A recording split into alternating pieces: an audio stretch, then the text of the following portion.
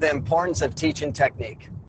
It must be done, has to be done, or the game will be ruined for that individual or that population or that community. It will be devastating. I grew up playing soccer in Arizona. We didn't have, I wasn't in an environment of learning technique at all. I was athletic. I liked playing the game because I was the goal scorer, but it wasn't from technique. I hated practice. I didn't like going and playing soccer other than a game environment because I couldn't really showcase anything. I wasn't technical. I was just fast, athletic, and I had knack for finishing. I mean, I had other important qualities of playing at a high level because of my desire and willingness to work hard. But I hated the game. I only played it because it paid for my school, and it was a job professionally. I didn't like it. I really didn't like it. I like my teammates. I like that, but I just didn't love it because I didn't have any technique. I love the game more today. I played last night futsal, and I'm very creative with the ball. I'm very, I can do a lot of things that majority of the world cannot do. And it's fun to showcase that. And so I play a lot. And I'm 42. I need a microfracture in my left knee. I need surgery on my right toe. My body's banged up. But I keep playing because I love it. Now, I'm not the same as everybody else as far as loving the game. There's technical or players that are not that technical that love playing. They love the fitness side of it. But I'm just talking about a large majority.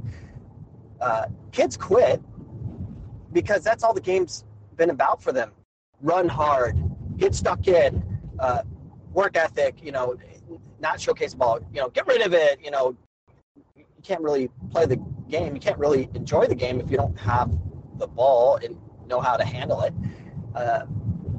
So if we created generations of players that can handle the ball, which it can be done, even after the golden years of learning.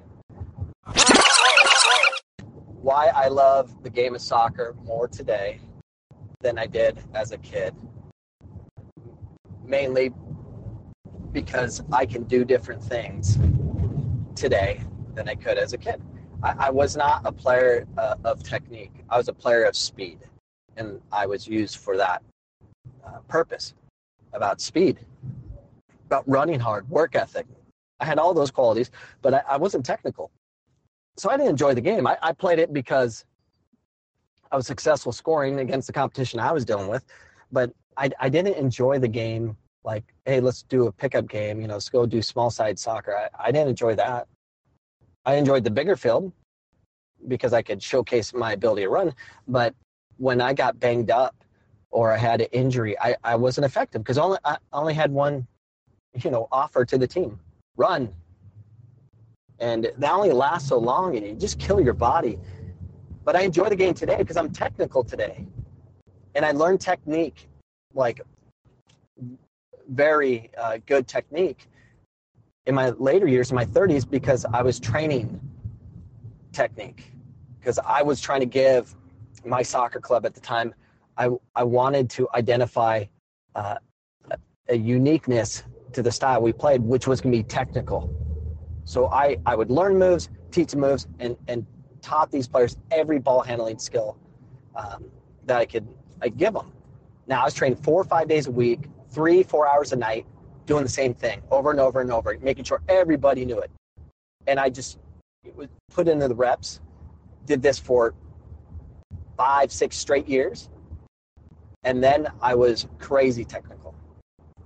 Like you ask any of my colleagues or friends in the youth, I didn't have any technique. I wasn't that player. And now I have it.